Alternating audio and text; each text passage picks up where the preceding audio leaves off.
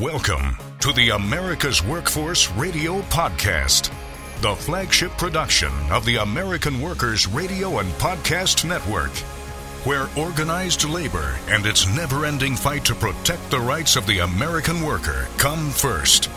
Now, presented by LIUNA, Laborers International Union of North America. Here's your host, Ed Flash Ferens. What Amazon CEO said about unions: a $25 an hour minimum wage at healthcare facilities proposed in California. And today on the show, it's Smart Local 441 in Alabama and the United Association in Michigan. Welcome to the Monday, October 31st edition of America's Workforce, where we are available on at least 6 platforms, including Apple Podcasts, Google Podcasts, iHeartRadio, Spotify, Pandora, and Stitcher. We have 2 newcomers on the show today. Thomas Fisher will be joining us from Mobile, Alabama, where he serves as business manager and financial secretary-treasurer of Smart Local 441. Facebook page is Sheet Metal Union 441. They don't have a website, but National does. A little background on SMART. This is the International Association of Sheet Metal, Air, Rail, and Transportation Workers, which is one of North America's most dynamic and diverse unions. They have 203,000 members across the country.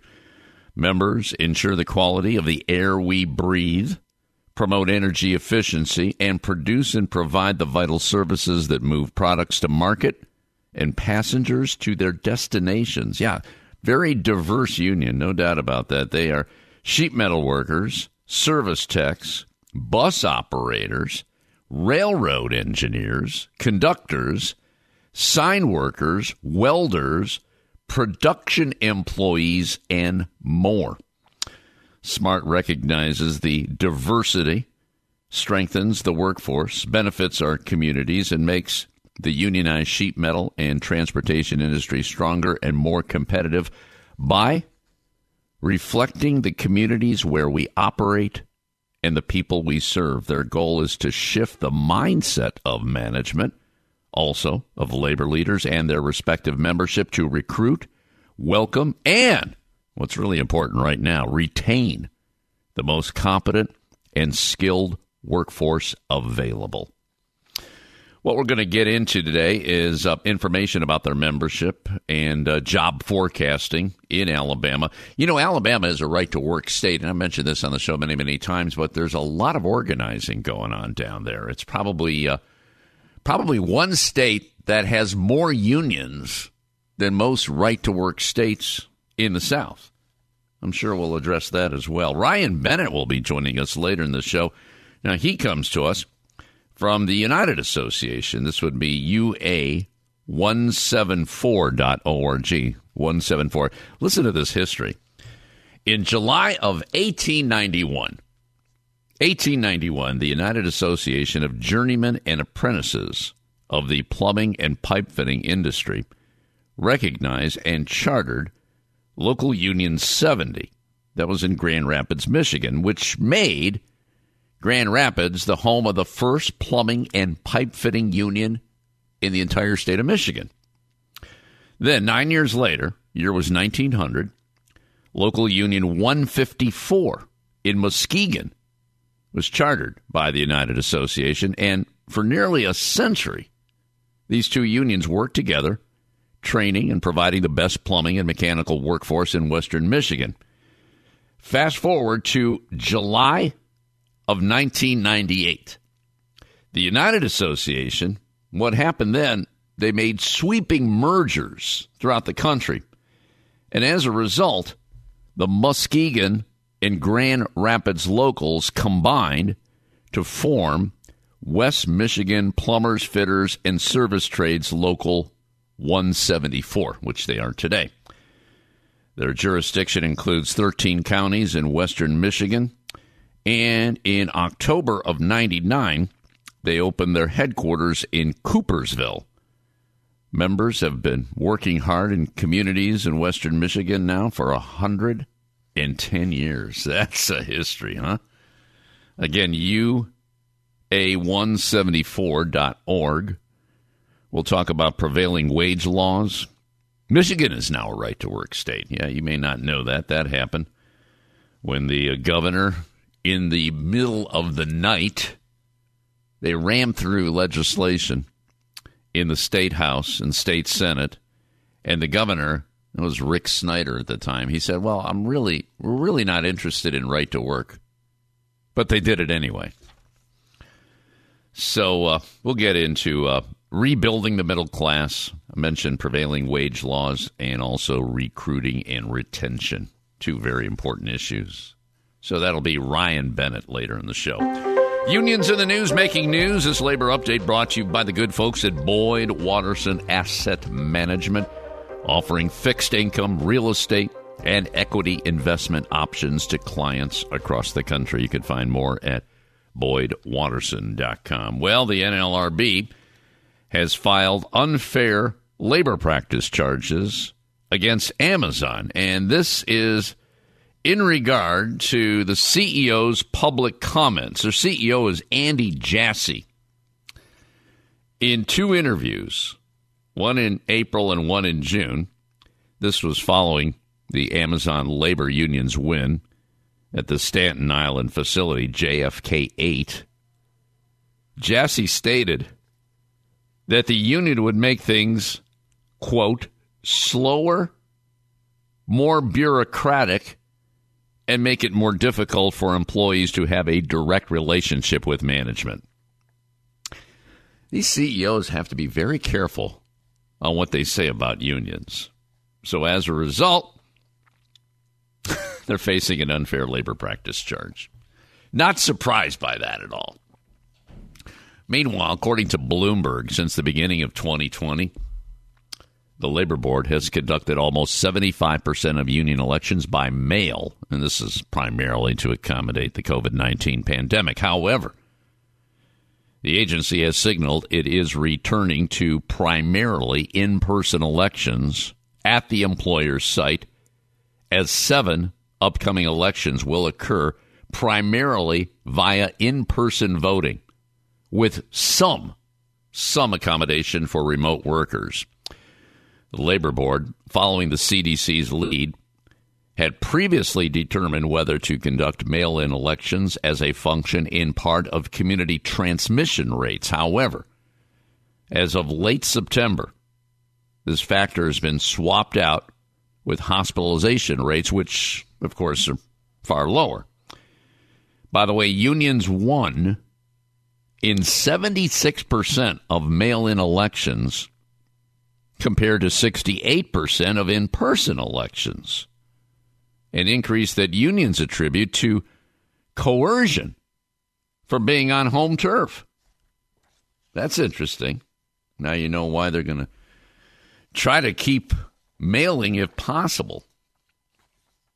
Should the minimum wage be $25 an hour at private healthcare facilities in California? Well, some are trying to make it happen. The Service Employees International Union, which is affiliated with United Healthcare Workers West, represents 100,000 healthcare facility support staff in California. That includes nursing assistants, technicians, security guards, and janitors.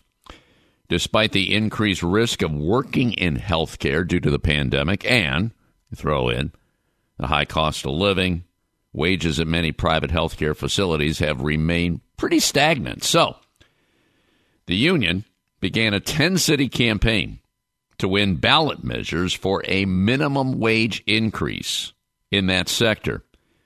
The California Association of Hospitals and Health Systems, a ballot issue committee funded by Kaiser Permanente of Northern California, Cedars-Sinai, Dignity Health, and other private hospitals and health systems in California, are now campaigning against the minimum wage by calling it an unequal pay measure as compared to pay at public hospitals. Well, SEIU has spent nearly $11 million across all 10 cities, while private healthcare facilities also have spent almost $11 million to defeat the proposals.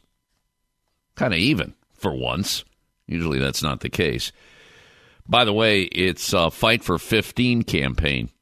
This is SEIU. That resulted in California being the first state to adopt a $15 minimum wage, a graduated measure that as of this year applies to all employers with 26 or more workers.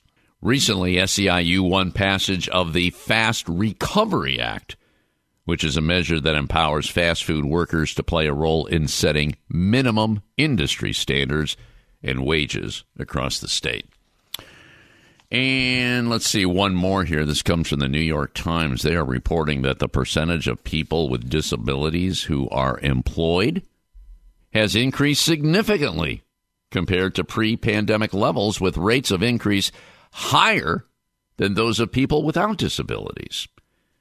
The increase may be the result of greater openness to remote work accommodations after the pandemic, although disability rights advocates have notably been proponents of such accommodations for decades, as well as pressure on employers from a tight labor market. By the way, nearly 2 million adults have also recently become disabled due to long COVID. That's a big increase there. All right, we're going to take a quick break. When we come back, we're going to check in with the Sheet Metal Workers Union in Mobile, Alabama. Back in a few minutes. This is America's Workforce.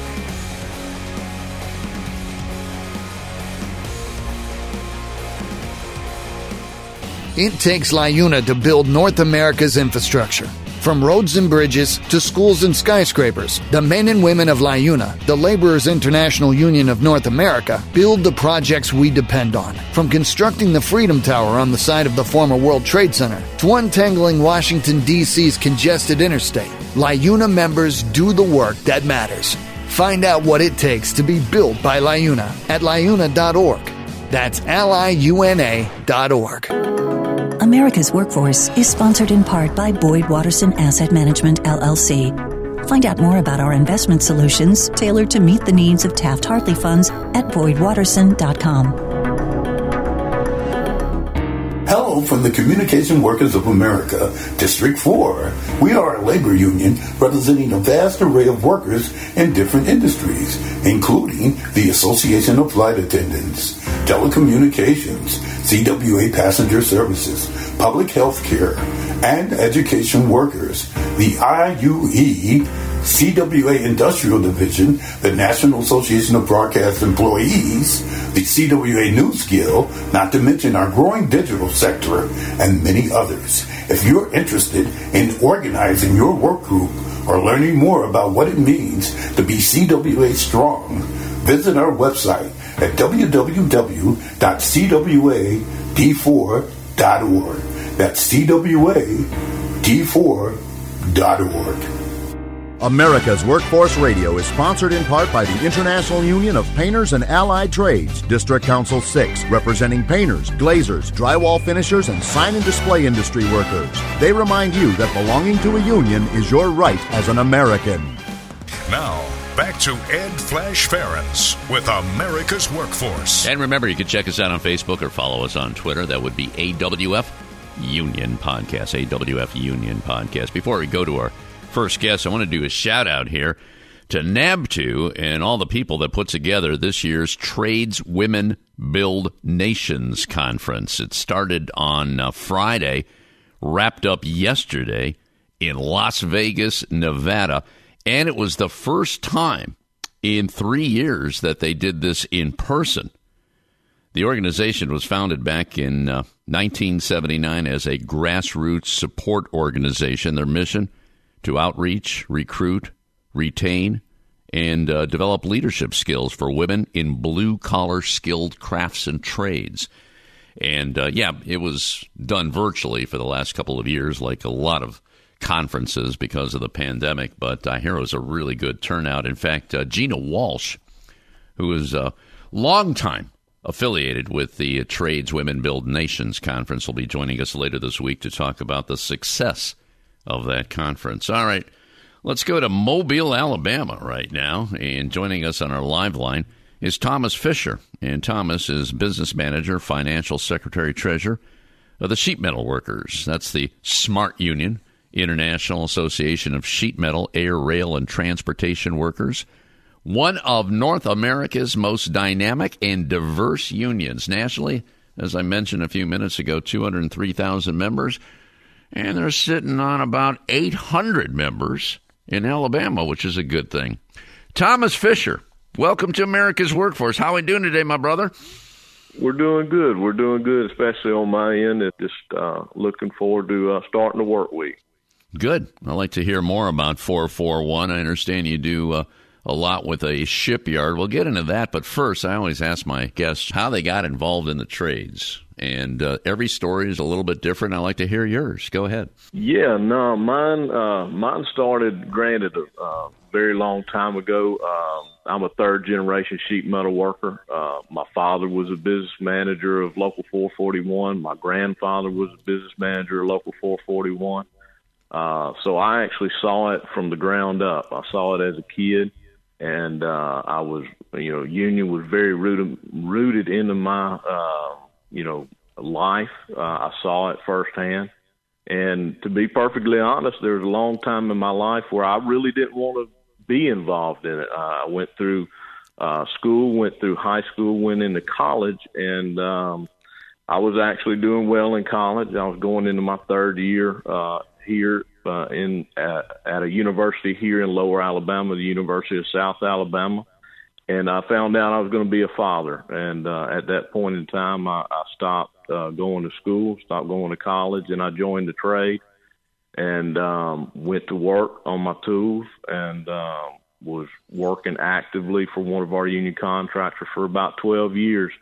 And in that time frame, I ran for a multiple set of offices down there at the Union Hall, ran for executive board, ran for recording secretary, ran for vice president and president. And then when the former business manager decided to retire, I stepped up and I ran for his position, and I ran unopposed. So now I'm actively in my second term as business manager of Local 441. So hopefully somebody thinks I'm doing a good job.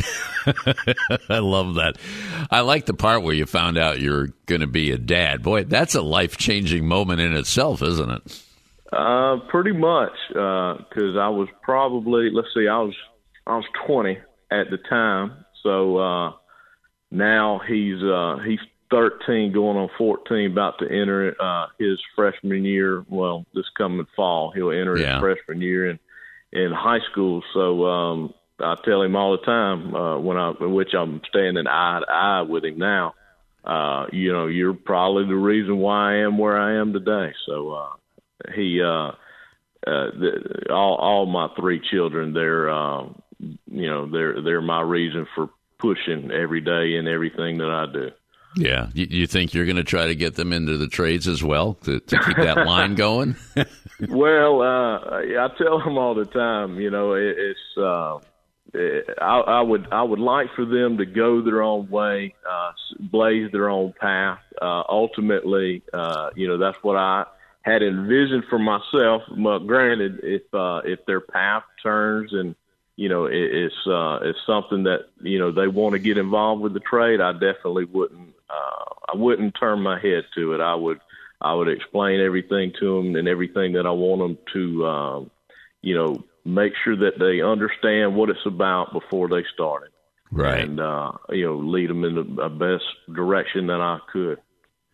Now, Tom, as you know, the SMART Union has a lot of diversity to it. I mean, it's sheet metal, service techs, bus operators, railroad. Where do you fit in on all that?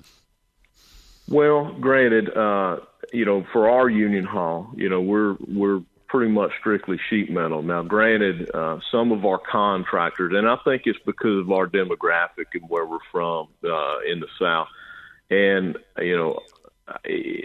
granted, when we come through the training, of course, we're taught ventilation, HVAC, ductwork, also fabrication. So we also have a couple of shops down here that do specialty work where, an individual can come in the door And, if they, want some kind of elaborate barbecue grill or certain things along that line, we also have a couple of tab techs down in the area. We also do a variety of different things, but I also tell all our guys, what really and truly matters, as long as the contractor's paying your hourly wage rate and make sure they're paying your fringe benefits. Sometimes times get lean, and if the contractor needs you to go over their house and do something, and you have the capability of doing it, we kind of step up and help out the challenge. Yeah. And they won't forget that, too, when you do that you give them that personal touch, will they? No, you're exactly right, because there's been many a time, and I think we all can say that in the craft, no matter whether you're a sheet metal worker, pipe fitter, plumber, electrician, that your skills, are a little bit broader than what you actually do on a day-to-day basis. And when the contractors realize that you're very well-rounded, they take that for a good thing, a positive thing. Yeah. Now, when you talk about being well-rounded and all that, and like I said, sheet metal workers, SMART encompasses so many different things. And every local is pretty unique. And as you pointed out, yours is primarily sheet metal. That being said, how are we faring in the workload in Mobile, Alabama? And is your jurisdiction all around Mobile? Maybe you can address that first and then tell me about the workload. Yeah, I'll start off with our jurisdiction. Our jurisdiction covers 47 counties, and those 47 counties lie in southern Mississippi all the way over to the state line of Louisiana. They cover basically the lower counties of Mississippi through Alabama. Granted, our jurisdiction kind of goes up to about the Montgomery area, which is the state capital of Alabama, and then it goes all the way over into the Panhandle, down to about Panama City. So, granted, we actually cover jurisdiction we actually cover it in 4 states. I know Steve Langley don't want to hear this in 85, but we cover 4 counties over there in western Georgia, southwestern Georgia. But I always mess with him about that. But we have a pretty broad jurisdiction. I know when we constantly get calls from different wide-ranging contractors that are bidding work in some very rural areas, in whether it be in Florida or Alabama, and they'll call us up and ask us, "Hey, do you cover jurisdiction in this area, or am I making the call to the right person?" It's like, yeah, no, you're calling the right person. I just need to get in here on a map and look where you're actually bidding this job at. So. Boy, it's a wide area. That's a lot of territory. And as far as the work that goes around there, is it pretty steady right now? What's your answer to that?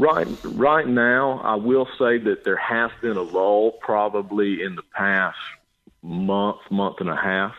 I know that, I keep a very, quick contact with my contractors or the locals contractors as far as their work. And I think you can echo this throughout pretty much all the locals in the United States. I know some of the other locals are, in a process of ramping up. And I feel like the same thing's coming for us just right now. There's a lot of things on backlog as far as the contractors trying to get their equipment in, whether it be a unit, whether it be a chiller, whether it be something along the lines to make the job, go a little bit further into the process. But right now there's a lot of things on back order, and it's affecting workload. It's affecting our membership as far as not being able to handle layoffs, because we've had a brash of layoffs here lately.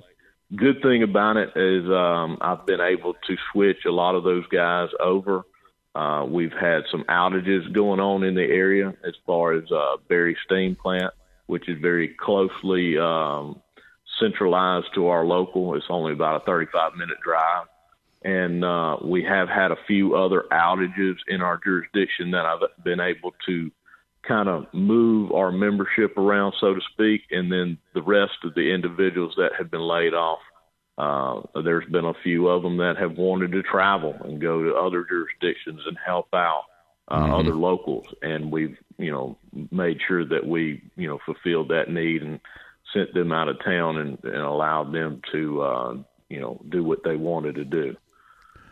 Well, Tom, what you just said speaks to the apprenticeship program and the fact that your members, and this is national, you have a lot of skills. I mean, if there's a hiccup in a certain industry like what you're talking about right now, you have the ability to say, okay, you're not going to do sheet metal today, but we've got some service issues in XYZ area. So that seems to be, and I guess that's the picture that you're painting here with what's going on right now, Tom?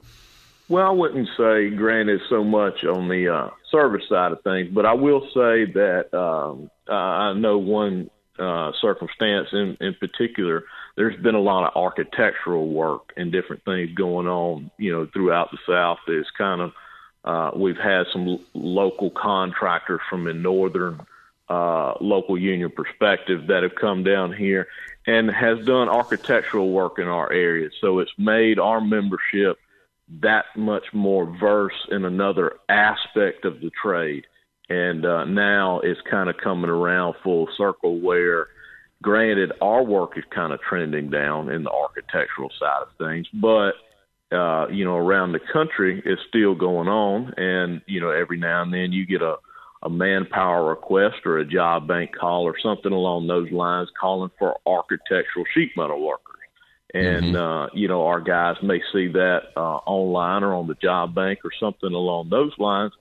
And then they call me up or my organizer and say, hey, I just got off this job, working for M.G. McGrath. Is there any way we can go out of, town and go to work? I want to still stay doing architectural. And, of course, we try and make sure we make that happen. Yeah. The bottom line, I think, where I want to go with that is the skills that you learn. Oh, yeah. Yeah, right. when you become an apprentice, nobody can take that away from you. You learn that. And okay, if it's not happening in Mobile, Alabama, it's going to happen somewhere else. And you've got pretty big jurisdiction, as you indicated there, with 47 counties. Tom, can you stay with us for another segment? I understand there's some work at a shipyard that's consuming. No, I think I'm good. Okay, good. You just hang in there, brother. Thomas Fisher joining us on our live line. He's business manager, financial secretary, treasurer of Sheet Metal Local Union 441 in Mobile, Alabama, Louisiana. Let's see, touching Georgia a little bit. It's a big area. Ryan Bennett will be joining us later in the show on behalf of the United Association, and he is in Western Michigan. That would be UA Local 174. Back in a few minutes. You're listening to America's Workforce with Ed Flash Ferens.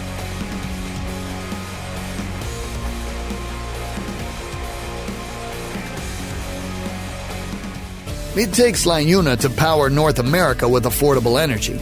The men and women of LiUNA, the Laborers International Union of North America, have the skills needed to build and maintain oil, natural gas, nuclear, solar, and wind projects that are shaping America's energy future. From new energy tech to retrofitted facilities, LiUNA members do it all. Find out what it takes to be powered by LiUNA at liuna.org. That's LIUNA.org.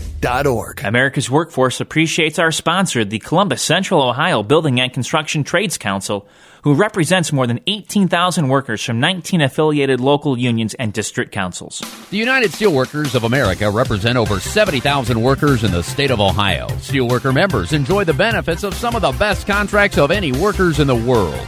Many of your friends, neighbors, and relatives are members of one of the most effective democratic unions in our country.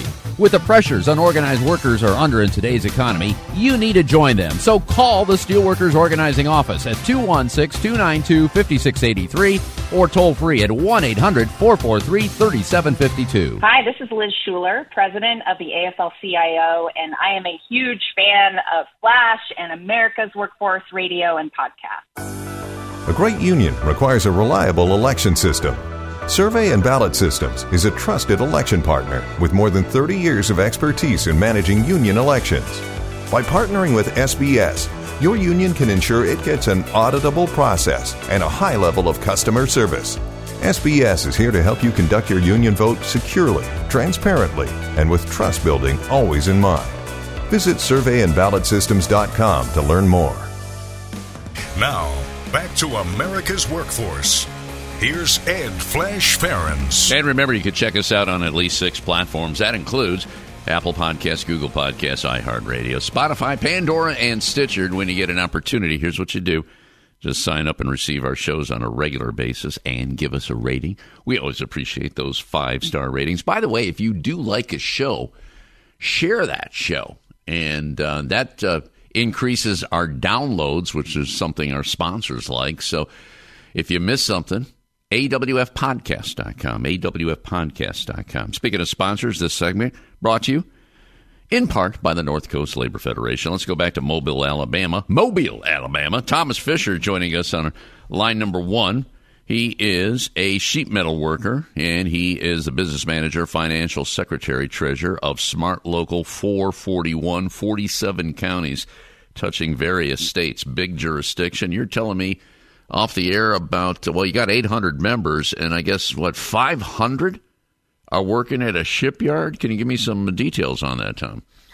Yeah, so granted, 441 hasn't covered jurisdiction in that shipyard, throughout the whole history of the local, but here, probably 30 years ago, we gained, I guess, our umbrella, and we joined the Pascagoula Metal Trades, which holds the bargaining power, the bargaining unit, or majority bargaining unit over that shipyard. And over time, they have actually, I'll get to this later on, but we're actually trying to pick up another department down there.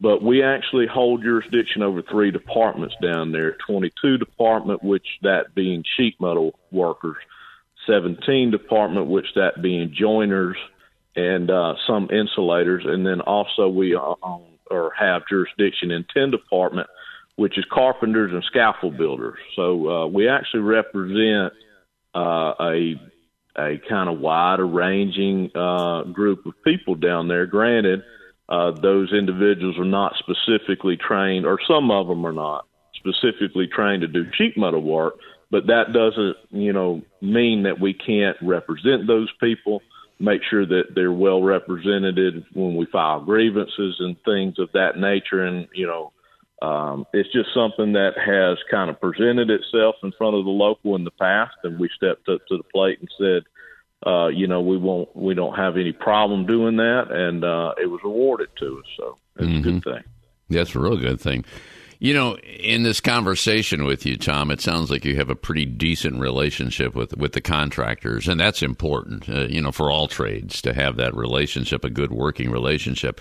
That being said, there's a lot of non-union contractors out there, especially in the South, and the fact that you're dealing with the right to work, that's another conversation. But how are we doing with maybe getting some of those non-union contractors over to 441? Is that happening? I know the work, you mentioned the work is a little bit slow right now. I'm just wondering if that gives you an opportunity at this time to maybe step it up a few notches when it comes to organizing.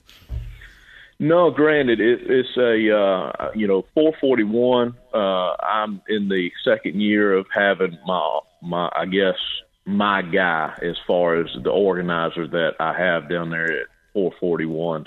And his name's Richard Jennings, and I've developed an organizing policy for him.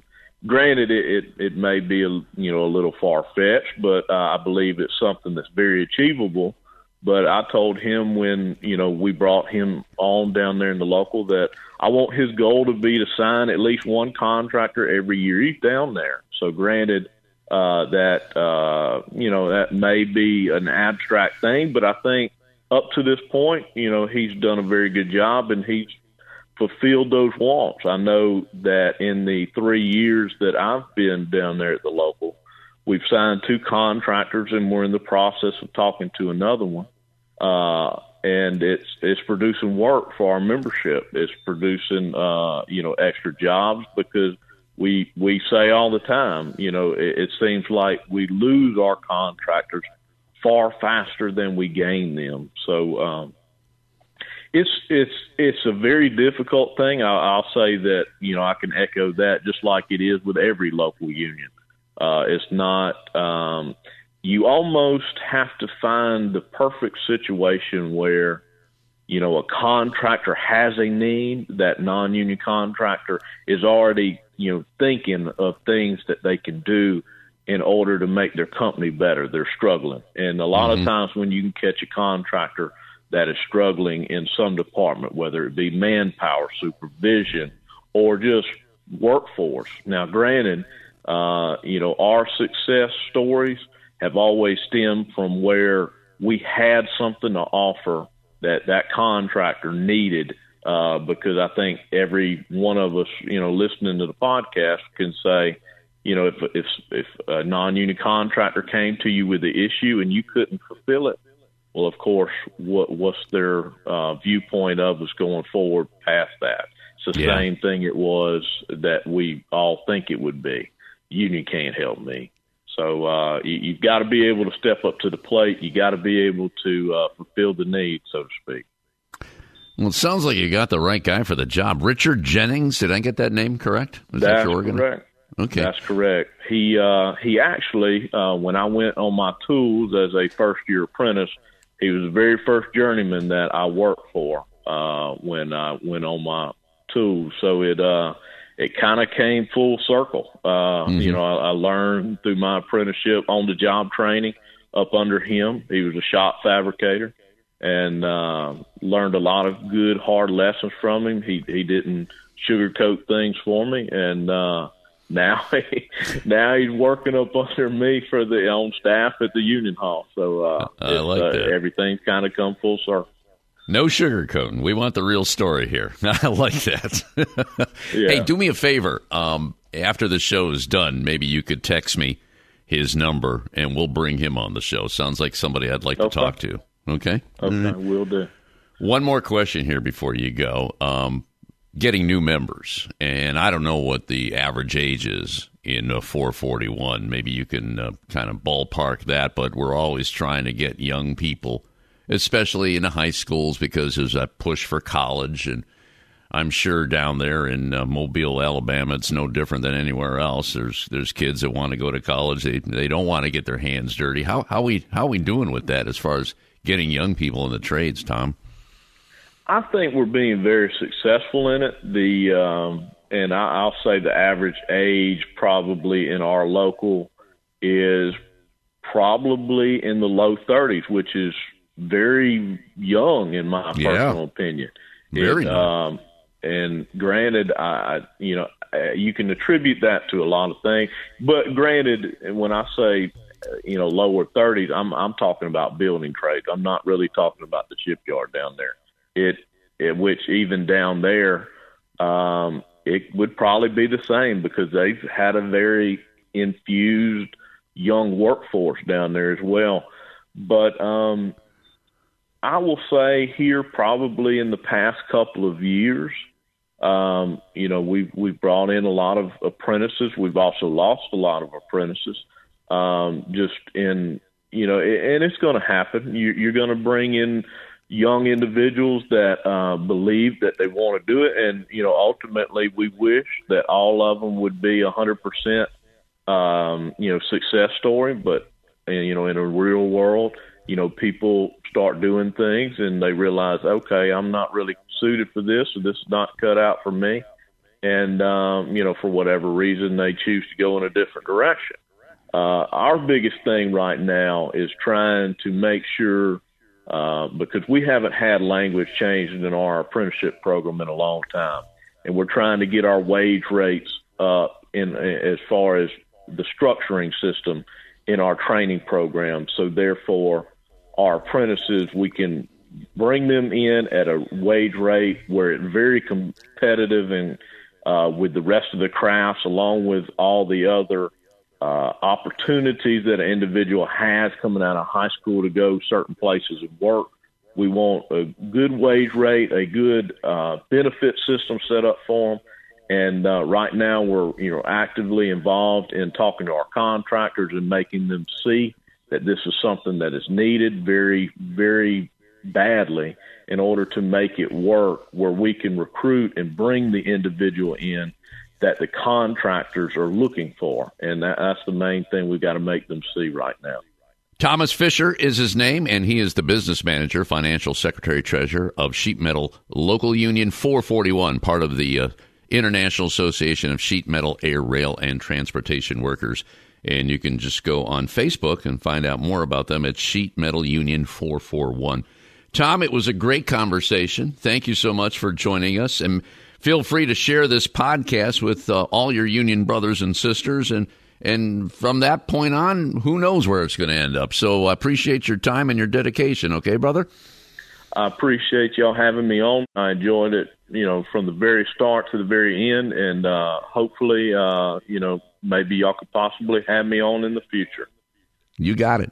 You and also your organizing director, Richard Jennings. Definitely look forward to talking to him.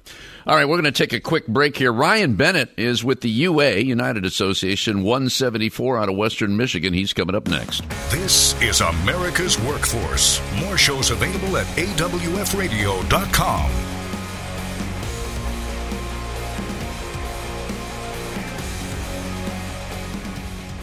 It takes LIUNA to keep America running.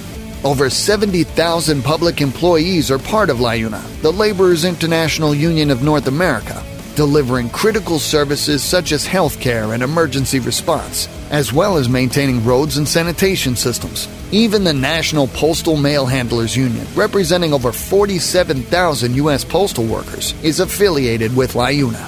Find out what it takes for LIUNA to keep America running at liuna.org. That's LIUNA.org. The United Auto Workers are one of the largest and most diverse unions in North America, with members in virtually every sector of the economy. Learn more about this proud sponsor of our program at uaw.org. There is unity and strength for workers. We are the USW. We are the USW. The United Steelworkers. The largest industrial union in North America. We represent 850,000 members in the U.S., Canada, and the Caribbean. We work in metals, rubber, chemicals, paper, oil refining, atomic energy, and the service sector. We are steelworkers, standing strong and fighting for what's right. The AFL-CIO is a proud sponsor of America's Workforce Radio. United by efforts to raise wages, listeners to this show and workers all across America are beginning to turn a corner and drive the economic debate.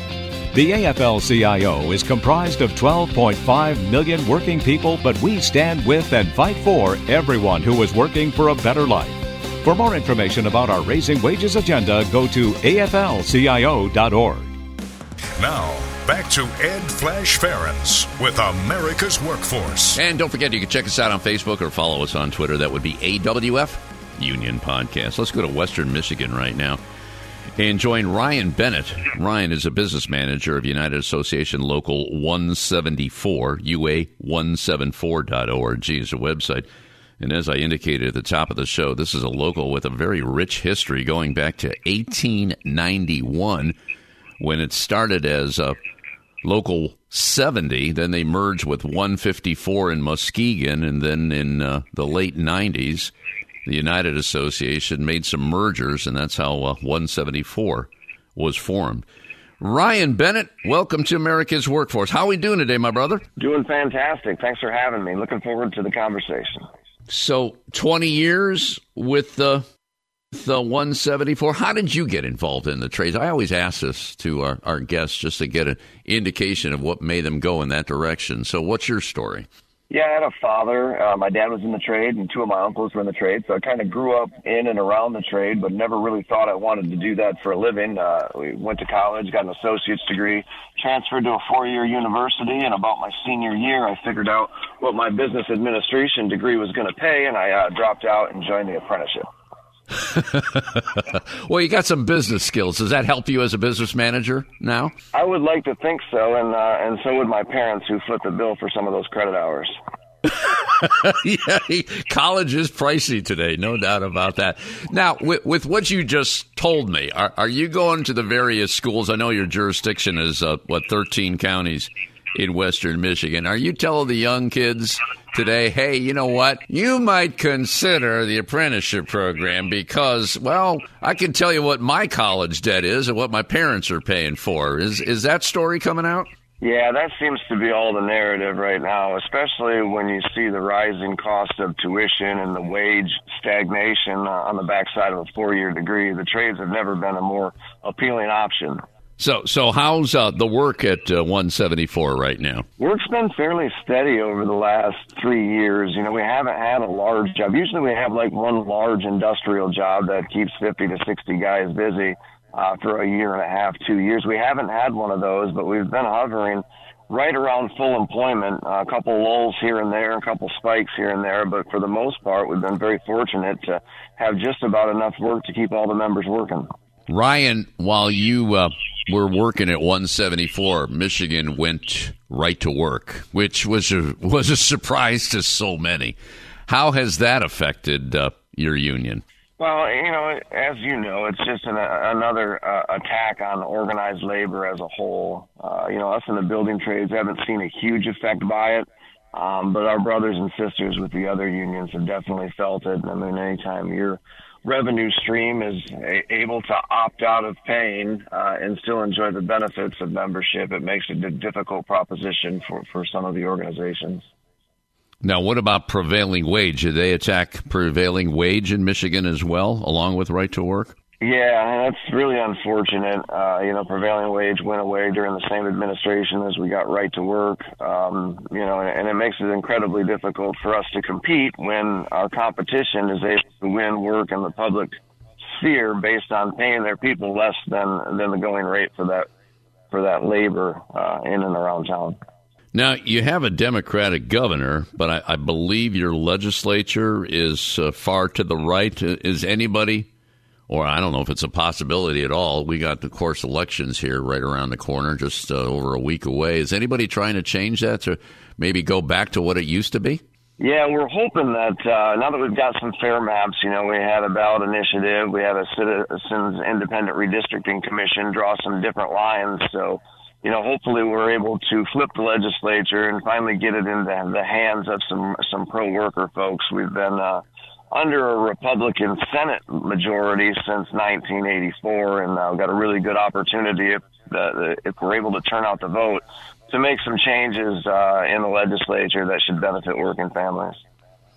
Now, you mentioned turning out the vote, and I know unions are pretty much, all unions are mobilized right now. Can you speak to what 174 is doing in Western Michigan, Ryan? Yeah, I mean, we're focused on getting the information in front of our members. I mean, we would love to have a more bipartisan, labor-friendly endorsement slate, but unfortunately, you know, a lot of the Republican candidates are under the thumb of big business, and big business is very unified in trying to drive down wages in our area. So it's an uphill fight. You know, we've got a lot of conservative members that don't always vote based on economics, which is the only thing that we usually vote on. Well, let me ask you this. Do you reach out to those conservatives? And I bring this conversation up because we talk to a lot of trades around the country, and it seems to me that many members are very, very unaware of what unions do, especially when it comes to their apprenticeship program, that it's funded by the union. It's not tax money. Is that happening in your area? Yeah, anytime we get in front of people that aren't familiar with the setup, the way we're organized, and the structure of our apprenticeship programs, we definitely tout on, you know, being 100% privately funded, just because those public dollars are, you know, in such high demand and everybody wants their hand in the pot. We've been able to create and sustain a model that is based solely on member investment and making sure we have that next generation trained so we can keep those pension checks rolling for our retirees. And what about reaching out to the non-union contractors and showing them, say, well, you know what, you want better wages, you want better benefits, you want a decent pension, you might want to come to 174. How has that been? I know it's difficult, obviously, with the challenges of right to work and the fact they've attacked prevailing wage, but that's got to be still continuing. Can you maybe give us some details on that? Yeah, we've got an organizing branch that's it's statewide, organized through our Michigan Pipe Trades Association, which there's about 11 other locals just like ours that represent the state of Michigan, and we all throw in, and we've got an entire team of organizers that are out talking to non-union workers every single day, if nothing else, to make them aware of the benefits and the pay and the training structure on the union side. So at the very least, if they have to go into their employer and talk about a raise, at least they'll be armed with accurate information as to the wages and benefits that the industry can sustain. Now, your apprenticeship program, can you speak to that? I'm hearing good things about what the United Association has put together. First of all, how is the program? Maybe give us some details on it. And also, are we getting a lot of young people involved in it? Yeah, the apprenticeship is obviously one of the big areas of pride for the United Association. We invest heavily in making sure our next generation is equipped with the latest skills and technology to make our employer partners competitive in a very difficult market. So, right now we've got about 120 apprentices. We're trending up, trying to get a little closer to that 200 mark. Work is going to be really good in the next 3 to 5 years. Got some large industrial projects coming, so we're investing in training. Last time we went out for applications for apprenticeship, we take about 30 apprentices, give or take, each year, and we had over 300 apply. So, the good thing about the United Association is we're equipped to train people. We don't necessarily need you to come with this extensive skill set. We need people that are motivated, that are willing to work hard, and that show up every day on time, and we have the resources and the knowledge base from our journeyman members to make them into good United Association hands. Ryan, you mentioned large projects ahead. Can you give us a little glimpse of what kind of work is about to happen? Sure. We've got there's an LG Chem battery plant expansion that's north of $1 billion taking place in Holland. We've got a potash plant, a fertilizer plant that's going up in the northern end of our jurisdiction. Hopefully we'll get a definitive start date and time schedule later this year for that. There's also a resin plant and vaccine resins that's going to be retrofit a chemical plant in northern Muskegon. And then there was just recently a big battery plant announcement up at the Big Rapids area that could be coming down the pike. So lots of industrial work. So the biggest challenge for not only our local, but for the United Association as a whole is making sure we meet the demand. We're well equipped to be able to get workers and get them up to speed and get them trained and turn them out for these job sites. And we've got to do just that over the next 3 to 5 years if we want to grow. So you're at 1,000 members right now, and you've been business manager, you said, for 5 years. Maybe in the next 3 to 5 years, where would you like to see that number, Ryan? Well, so, obviously, in times like this, when the economy is going well and there's a lot of construction demand, the industry as a whole is going to grow. So it's either going to grow in the organized sector with our membership or the non-union sector. We just prefer it be us. So we're out recruiting. We're investing in recruiting. We're going to, start running some TV ads. You'll hear us on radio. We want to make sure that we focus on those folks with a little bit of experience that, may be curious about the benefits of joining a union. Yeah, get that word out there. Well, that's what this show tries to do every day, Monday through Friday, that is. Ryan Bennett joining us on our live line today, business manager of UA Local 174. You can find more at ua174.org. Any parting words, my brother? No, I just appreciate the opportunity. I'm very fortunate for the work that you do. Hopefully, we're seeing union favorability tick up. We definitely need more people in this country working under collective bargaining agreements, and we appreciate the things that you do, sir. Amen to that, brother. All right, that's it for another edition of America's Workforce. Tomorrow, Tim Berga of the Ohio AFL-CIO, and we'll check in with the St. Paul, Minnesota building trades. Until then, all of you have a safe and wonderful day. That concludes another episode of the America's Workforce Radio Podcast. Thanks for listening, and be sure to subscribe so you never miss a show. America's Workforce is a production of Labor Tools and BMA Media Group. Find out more information online at labortools.com.